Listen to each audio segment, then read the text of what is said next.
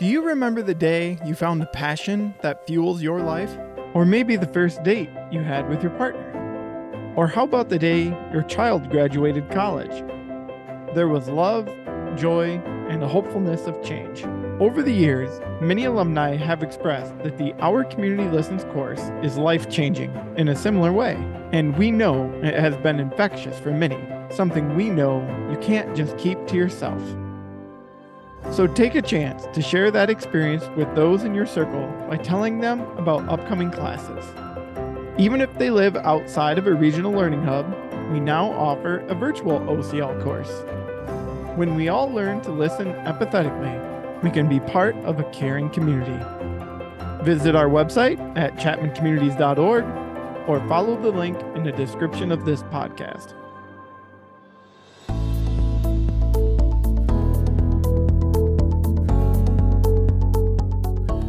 Welcome to the Listen First podcast, brought to you by the Chapman Foundation for Caring Communities. Our vision and mission is to strengthen relationships and build stronger communities through listening, leadership, care, and service to create a truly human connection. Learn and partner with us as we imagine a society in which people care about each other and listen first. Hello and welcome to the Listen First podcast. My name is Adam Salget, and with me today is Gina Wilson. Gina is an assistant professor of educational leadership at Central Michigan University. She is an alumni of Our Community Listens, and most recently, she taught her first Our Community Listens course as a facilitator. Gina, welcome to the podcast. Thanks, Adam. So glad to be here. I am going to touch base a little bit about your experience as being a facilitator the first time. I want to hear what it was like being on the other side. But our focus today is talking about you utilizing the skills as a parent. So tell me, do you remember about how long ago you went through the course? Yes, I went through the course in August of 2019, and my driver to take the 3-day course and dedicate that time to this curriculum was my professional capacity. At the time, I was a principal. I thought it would be something, I knew it was focused on relationship building. So I thought it would be something that would be very useful for my teachers and myself to lean into, to just create a better environment for our students. So touch a little bit on that, because August 2019 then led into pandemic beginning March 2020. How did that work for you guys, especially once the pandemic started? Did you keep a lot of these skills in mind? Well, so yeah, everything that I planned and intended completely got derailed with the pandemic, because I originally had gone to it to be a principal, in my principal role. In that time, I ended up getting my new position that I hold at CMU. So that kind of went awry. While I was there being trained as a participant, I just was really overwhelmed with just the concepts and the intentionality of the curriculum, the powerful nature of it around connection and being your best self in the relationships you have, and, honoring the fact that many of us have built intentional relationships, yet here's an approach to make them even better, knowing that that's kind of like the root of all of why we do what we do, right? And so just saw so much opportunity, especially in schools. And now that I was transitioning to be a professor of aspiring school leaders, I was like, okay, I can still use this, and immediately went into, I need to be able to teach this. Like, I need to be an expert in this curriculum specifically. Went to St. Louis, where the facilitator is, in March of 2020, arrived back home on the 10th of March, and then bam, we're all paused, right? Life pauses. Thankfully, the organization was very leaned into the fact that this group that had just gone through a week of intense facilitator training had created community amongst each other, and were excited and energized, are now in this limbo, right? And really leaned into trying to keep what we had learned fresh and at the forefront through lots of opportunities.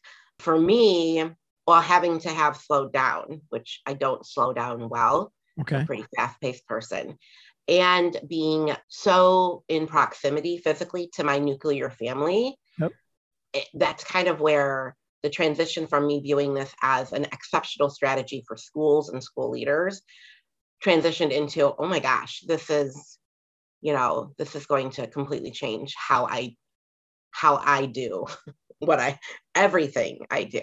Everything that you do. I was going to ask that question because I was running through that timetable in my mind. You just returned home from St. Louis in a facilitator training, an intensive piece to go through. And now you're home with your family. You're home with your family through the pandemic. Do you remember anything about maybe those first 2 to 4 weeks where these skills may have been really fresh on your mind, and what it was like, what you might have been doing, what you were trying to change in communication? I mean, there was a lot on our minds at that time. So I don't know if these were high on the priority, but they might have been, considering the timetable. I tapped in really quickly because of the uncertainty of the times that we were in, that in the age of my kiddos. And because we are such social beings in my family, like none of us are introverts. Like, we go into settings and come out more energized after we've spent time with people. We're just all very social. It's kind of our capital. It's our currency. We just enjoy. I mean, we're the family that talks to people on the street, right? As if, we've known them for years. It's just the four of us. And so we were just the four of us. And I knew that was going to be different for us to not have that other human connection. And so I had kind of consciously said, ooh, this is a great opportunity to really use the reflective listening practices, especially with my kiddos, right? Who are in this critical complex space right now, but really at an age where they get what's going on. They get how scary it is. They get what it takes to shut the world down, how serious this must be if the world is being shut down. Right. So I was just really tuned into reflective listening and, wanting to create space and time and to not interject my fears, right, and my uncertainties on them. So really it was like, I will use silence, like committing. I will use silence. I will use, door openers. I'm going to use affirming. I will reflect back to them, not wanting to impose any internal high fear that I may have had, right? Because we all had our own kind of flavor of fear going on during those first 4 weeks, right? Based on our own experiences. And I wanted them to be able to have their own. So I was leaned into that I was like, oh, this will be good. This will be good. I'll, use this practice. Same thing with my husband. He really stepped up as a protector, as a provider. We're completely non-traditional. Typically me and him are interchangeable, but in this realm, something pretty primal happened that he was really in a mode of protector, where I think most dads kind of went there. I just think it was just natural for dads to feel like, let me get my chicks in the nest and let me stand guard, because again, everything felt so uncertain. So I was just trying to be there for my peeps, for the four of us, in a really intentional way. And I knew that this new skill set I had just, created some expertise around, this was my time to use it, right? And to really put it into context. So as time has gone on in the last 2 years or so, and you've continued to use some of those skills, I guess one question would be did you notice an improvement in relationship? And I always ask that question, and maybe I need to find a different word, because improvement to me implies that there was potentially like a negative relationship with your husband or your kids. All I'm really asking is, did you notice anything change? Did you notice a change in the relationship where maybe you felt closer or you were connected a bit differently? Yeah. And for me, the way I describe it, because again, I would like to believe that I have good relationships as a default. Sure. Right? Yeah, absolutely. So what it seemed to me is that because I was changing how I attended to them, right, in a more intentional, direct, present, right, because we talk about presence and voice in the curriculum, like how are you present, how does that match what you're sharing with them? So I would say that the moments were more memorable, meaning I wasn't on autopilot when I was in our routine moments, right? So whether it was, so my daughter is cognitively impaired, so I support her in a lot of her hygiene, like in general, just daily care, and like helping her comb her hair. That is something we do sometimes twice a day. She has this mane of gorgeous curly locks, so I tend to it like a garden. Right. Always making sure it has the proper oils to it. So there's a lot of time we spend around her hair, and typically it's a non-moment, right? what these practices allowed me to do was to, again, center myself in that I'm a leader in this moment. I'm in a space of connection. And so while we're in this moment, I'm going to be present, right? And what I say is going to be, intentional, and I'm not going to be thinking about 1,000 other things. I'm not going to be, treating her as if she's just a mannequin. Like, I'm going to attend to this as an opportunity. So I think that's what the skills really do. It takes us who make the choice to be different, who, to make that deep behavioral change, out of autopilot to where we begin to identify those routine moments as unique opportunities and as special, right? So that's kind of what routine, especially in the pandemic when we're with each other, there's no that was the other beauty of the pandemic. There was no rushing. We weren't trying to get off to school. So when I was combing her hair, it wasn't, let's just get this done. Let's do the quickest hair as possible because we need to get out the door. Right. It was, how do you want your hair done? What can I help you with? Oh, let me teach you how to do that braid, right? It was very much so more just relaxed, which allowed me to really be intentional with the skills that I was doing. And I'm sure that was good practice. And even as life has ramped back up in definitely the last year for everyone, you've probably been able to fall back into good practices a little easier because of the practice early on. Oh, it's completely reframed how I view mundane moments. Like, I am of a clear understanding that it's the micro moments that matter. Gotcha. And I have 1,000 of those a day with my kiddos. That's awesome. It's great. It's great to hear that you're connecting with them in every moment that you possibly can. A question came to mind now. I was going to wait for later, but I think it's a good space to bring it up now.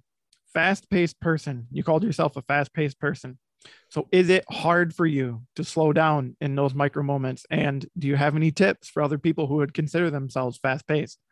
So I'm a doer. So I'm very task oriented. So if you've gone through actually on both, if you've gone through the OCL training, and you've gotten your DISC letter, I am an I as my primary, but I'm also a C, which means I live a life of contradiction because I'm opposing in self, and they're kind of close. And so depending on what my motivation is in that moment, I think it drives whether I'm in my C tendency, where I'm just trying to get, and I'll use the same example of my daughter's hair, where I'm just trying to get it done. Right. Or where I'm in my I, to where I see it as an opportunity for connection. Right. So what I have tried to do and build the habit around is when I'm in direct, moment, regardless, I try to be more present. Right. Right. But yeah, just really honoring the fact that when I am one-on-one with any of my people, whether it's my husband, my daughter, my son, that I'm there. Right. Right. Because you can't construct when it's going to be this very important moment of conversation. Like, kiddos don't work like that. Like, families, humans don't work like that. Like, we can't be like, and yeah, on sitcom TV, it's like, a very special episode of. No, that's not how life works. Like, a Monday, we don't get the notice on our calendar to say, you're going to have a very special episode of your life today. Like, lean into it. No, they come out of nowhere. And if you're on autopilot, sometimes you miss it. Right? It's a very good reminder. It's a very good reminder. Yeah. You, and it's hard to be alert all the time, but when you're not, you might be missing out. Yeah. It's that awareness that, and for me, like, one of the most meaningful opportunities I have daily is that car ride to school. That's a little less chatty because I have hazy, tired preteens and teens in my car that aren't really like apt to be chatty. But sure. After school, it's just that using a, door opener of, tell me about your day, as opposed to how was your day, or going right into a very specific, like, how'd you feel about that test, or, very transactional kind of questions. It's just like, share, or, I'll say, share one thing that made your day happy, or, just really kind of guide them that way if they're not giving me much. But yeah, those are the fun times. And then really tempering my reaction. To where if they share something about what happened in the lunchroom, that I don't go right into mom mode to be like, you better not have been, like, if they share something, you better not have been in trouble, and just instead say, "Ooh, that sounds interesting. Tell me more about that," right? Because you're in the moment, and they can have an opportunity to share, exactly what happened, and you can learn about how they're managing those, peer pressure moments of like, all my friends are joining in on a food fight. Do I join in? Do I walk away? If I would immediately interject my expectation, I may never know that they're already living my expectation. That's what I was going to say. I think I've done that a little bit with my 6-year-old even. And I've realized that, she's kind of living what I would hope to at certain times, Yeah. And that's it. Like, you can share as much words and wisdom as possible, but they're putting it into practice in those spaces over and over again. And sometimes they're going to do it by the book that you gave them, right? And other times they're going to test it a little bit different, and hopefully, will receive may receive a natural consequence that affirms what you gave them in the first place. But if you don't allow them that, or even create the space for them to share that with you, they'll have no self-reflection. They won't understand that, and you won't be able to give them an affirmation that they are making good choices outside of you being there to guide them directly. Right. If you would you mind talking to us a little bit about your daughter some more? You mentioned that she's cognitively impaired. Do you mind sharing a little bit more about her? Yeah. So she has a rare disorder called Joubert syndrome. And Joubert syndrome is a pretty complex syndrome, which some kiddos, are wheelchair bound, and she is on the spectrum where it's just impairments. So she has a little bit of physical impairments, but super, super capable, super able to do probably more than most. And so, with guidance. Okay. So we really, I'll say I've really worked to not limit her potential, but let her kind of guide us towards it when she's ready, right? It's me and her, right? I'm like, it's her and I all day long at different moments, for our routines. And as she's getting older, we are working to have her build more independence and more agency, and like we would like we do with all our kids. It's just around different things. I was gonna ask. I grew up with a physical disability. My parents, as all parents, protected me, but might have protected me a little bit more because of my physical disability. Something I didn't always pick up on, but as an adult, I started to a little bit. But I'm physically capable enough that I completely was able to grow out from underneath their wing. But I look back and I think they probably protected me a little bit more than other parents, or gave me a little more leash, or gave me a little more something when I needed it because of that. How's that interaction with you and your daughter? Have you noticed any type of a higher level of protection potentially than what you might consider standard, I guess? I've always tried to take her lead. I know her super well, and I've always known that when she's in situations of frustration, right, where maybe she needs a little more guidance through a frustrating task or something, I know what that looks like for her.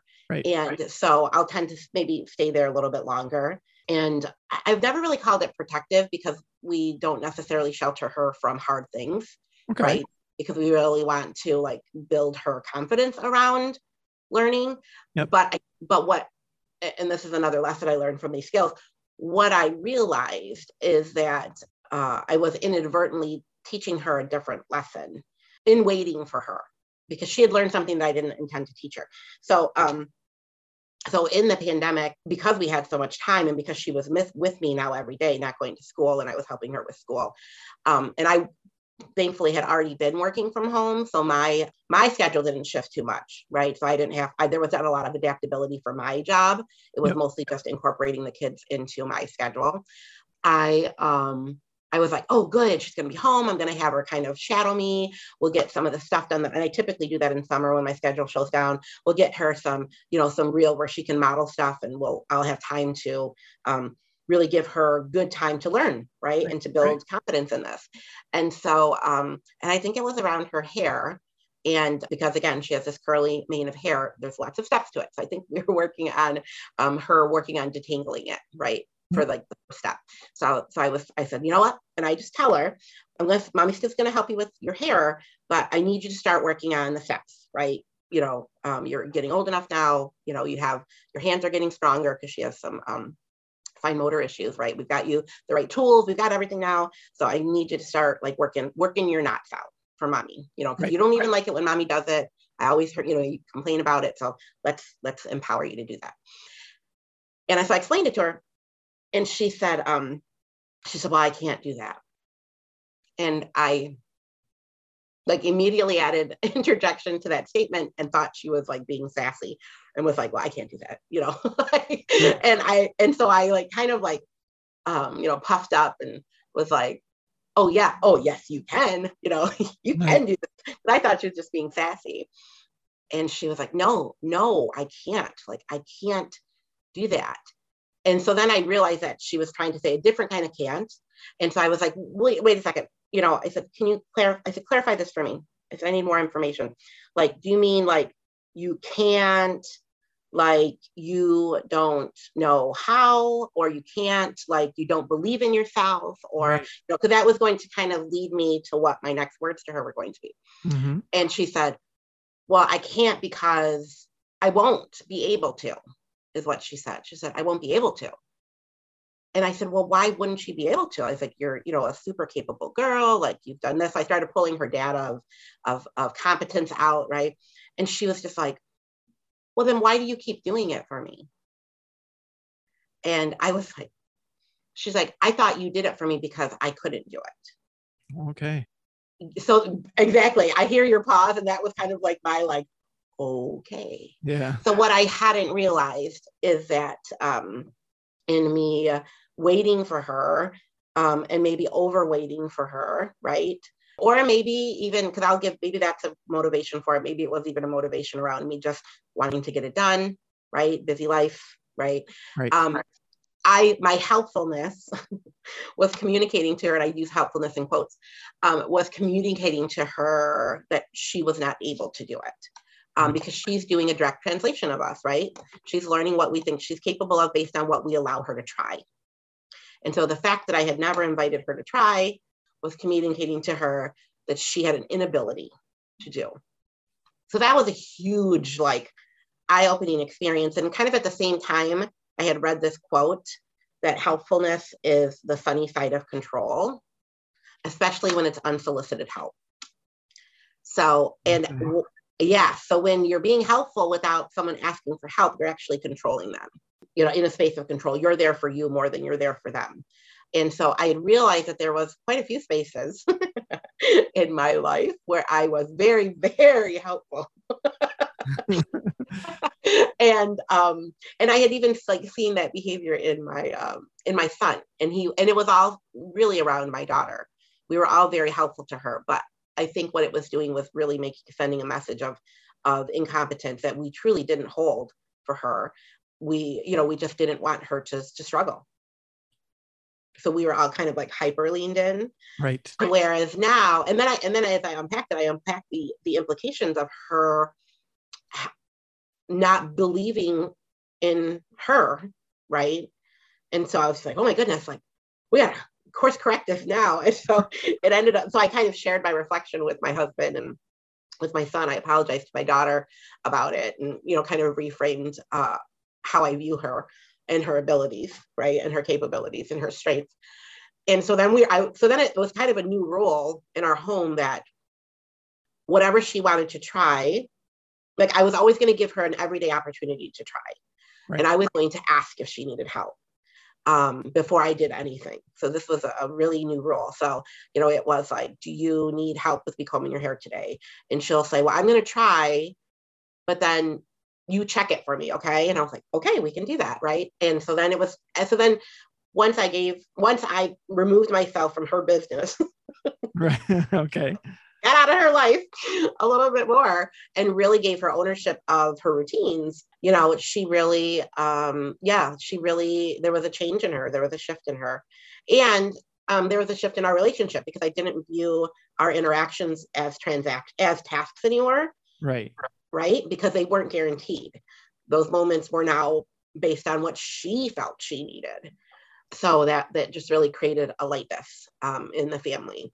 And I think she felt more just a part of it and more just like, you know, to whereas now she makes some really big decisions for herself that I don't think she even knew she could. right? So it's completely changed the dynamic of her in this house. Thank you, first of all, for sharing that story and being so open about it all. It definitely it says to me that, these OCL skills helped you start to realize that, we talk about it as taking the control of other people's problems in a lot of our work settings, but as parents, we can do that too.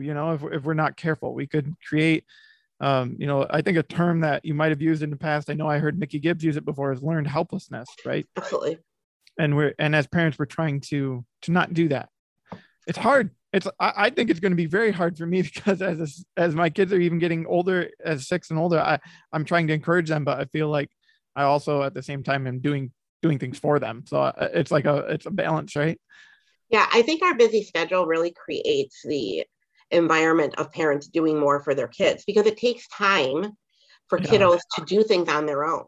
Right? Because even the most proficient kiddo, it's slower, right? There may be some more verbal guidance we need. So in our fast-paced world where we're all scheduled, back to back to back, and our kids have just as busy a schedule as the adults have these days, it's hard to create that space in place for them to learn. Right. And so for us, the pandemic was a wake-up call and an opportunity to know that in order for her to do and to live up to her potential, we needed to create time for her to be able to do that, right? So that she could feel confident in her own skills and her abilities to do things. Hard things, easy things, daily things, and I think that's not just a lesson with my daughter who's cognitively impaired, because I know there was some areas my son was translating the same thing. It was at higher level, right? It was organization for his calendar. It was stuff that, but it was still, because I was so inserted in it, that it wasn't detached from me. He couldn't take ownership of it because it was, right. And sometimes those are the only moments we're spending with our kiddos, so they don't want to give them up, right? Whereas if we created, if every moment was a moment of connection, then they, then every moment with us, whether it's doing something, very rote or routine, wouldn't be viewed as, their time with us. So, yeah. So those are just big lessons on how, when you view yourself as the leader of your home, just like you view it as the leader of your organization, and really wanting to empower, staff and employees to be those agents of change and leaders within an organization. It's no different. It's not a different thought process with your kiddos, right? In your home, and that's a form of caring for them too, right? Is empowering them. I know you mentioned when the pandemic first started, one of the biggest skills you tried to focus on was reflective listening and maybe silence and just opportunity to let them express what might be going on in their heads and everything. As time's gone on, obviously that one would be a great skill to continue to use. So if it is one of your favorite, you're welcome to speak on it some more, but I'm curious, are there any other skills or another skill that comes to mind that you try to use often with your children? Well, a new one for me is, because again, they're getting older, is the 3 choices when it comes to conflict, because we allow them to have a voice. They can tell us when something we've done is upsetting to them. We've tried to create open channels to that. They can, there was a moment with my son where he was reconciling a decision, and I thought I was just leading him in a very generic way through a decision-making process, and he called me to task for manipulating my words to where he was clear what decision I wanted him to make, which didn't allow him to make the decision on his own. And that was him bringing me a problem, right? If we're looking at the effective confrontation strategies, he brought me a problem, and I had to choose in that moment, whether I was going to agree to change for him. And of course I did, because that wasn't what what my intended outcome was. I mean, because it was false, right? It was a disconnect. Because I was telling him I wanted him to start making his own choices so he could understand consequences and, become a great decision maker without my presence there, without my voice there as he's growing older. But yet I wasn't allowing him to do that, through, what I didn't even realize I was doing. Right. And he said, you should have just told me, what you wanted me to do.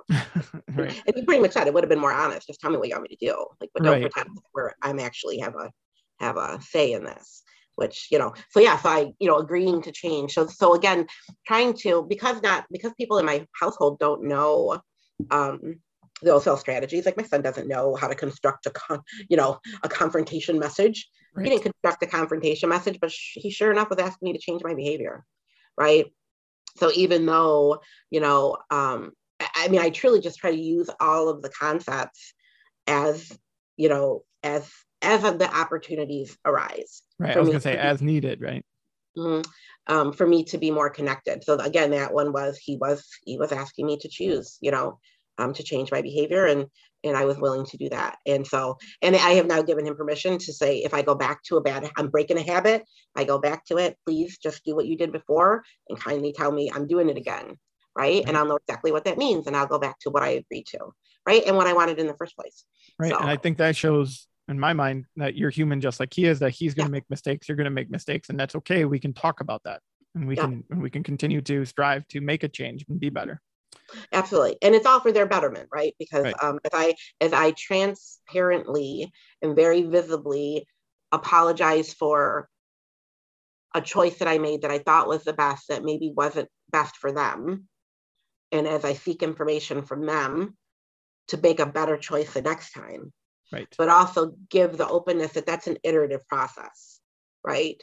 That we teach each other in relationships as we change and grow. So that's where, for me, for me, these OCL skills are adaptable like that. As I learn and grow, the skills and the techniques and the understanding stay static. So at least I have some kind of permanence. The foundation, what I'm hearing is foundation, right? You've got these building blocks of foundation that you can stand on. The exterior of the house, the siding may change as time goes on, but the foundation is the same. Absolutely. So and so then I become more reliable as a person who's in relationship with others. Right. Because I can change, viewpoints can change, perspectives can change, whatever. I can learn and grow, but my strategies on how I approach our relationship remains safe and consistent. So as we wrap up our conversation today, Gina, I always like to ask our guests to give me a key takeaway. Provide our listeners with something to think about, maybe a practice that you want to encourage them to go towards, or maybe just something to keep in mind next time they're communicating with family, communicating with kids. I would just say, I think where this kind of trajectory all started was around presence and voice, and understanding that in your homes and in your buildings, if in the micro moments that are seemingly unimportant and just passing, you really intentionally create presence, right, in those moments, and really do the communication cycle and especially the reflective listening skills, the attention, right, the intentional attention. That is a great starting point, which then opens up opportunities and possible opportunities to resolve, right, and correct, and to go deeper. So, and those are easy because those are, micro moments happen all the time, but really reframing those as key moments, and not just, as nanoseconds of, opportunities. They're really key moments that build up. When done intentionally, they're the ones that construct the relationship. So move them from potential insignificant to significant opportunities. That's kind Absolutely. of what I'm hearing. Yeah, thank you for reframing that. Yeah, but that's what it is, because they're the significant ones that create those deep-filled relationships. Awesome. Well, Gina, if there's anything else you'd like to add, I'll give you the opportunity. I think I've said plenty. Yes, I think I'm good. You have shared, and you've been very open, and I'm very thankful for that. Congratulations on your step towards finally becoming a facilitator. You did complete your first class last week. Congratulations. I did. Thank you. And hopefully we'll have you back on, maybe through another lens sometime, because I know you're multifaceted. Absolutely. Yeah, this is my favorite lens. So thanks for giving me time. It is mine too. It's where the skills consistently come into play for me, that I'm always trying to be better for those that are most important. Yeah, absolutely. Thank you. Okay, thanks.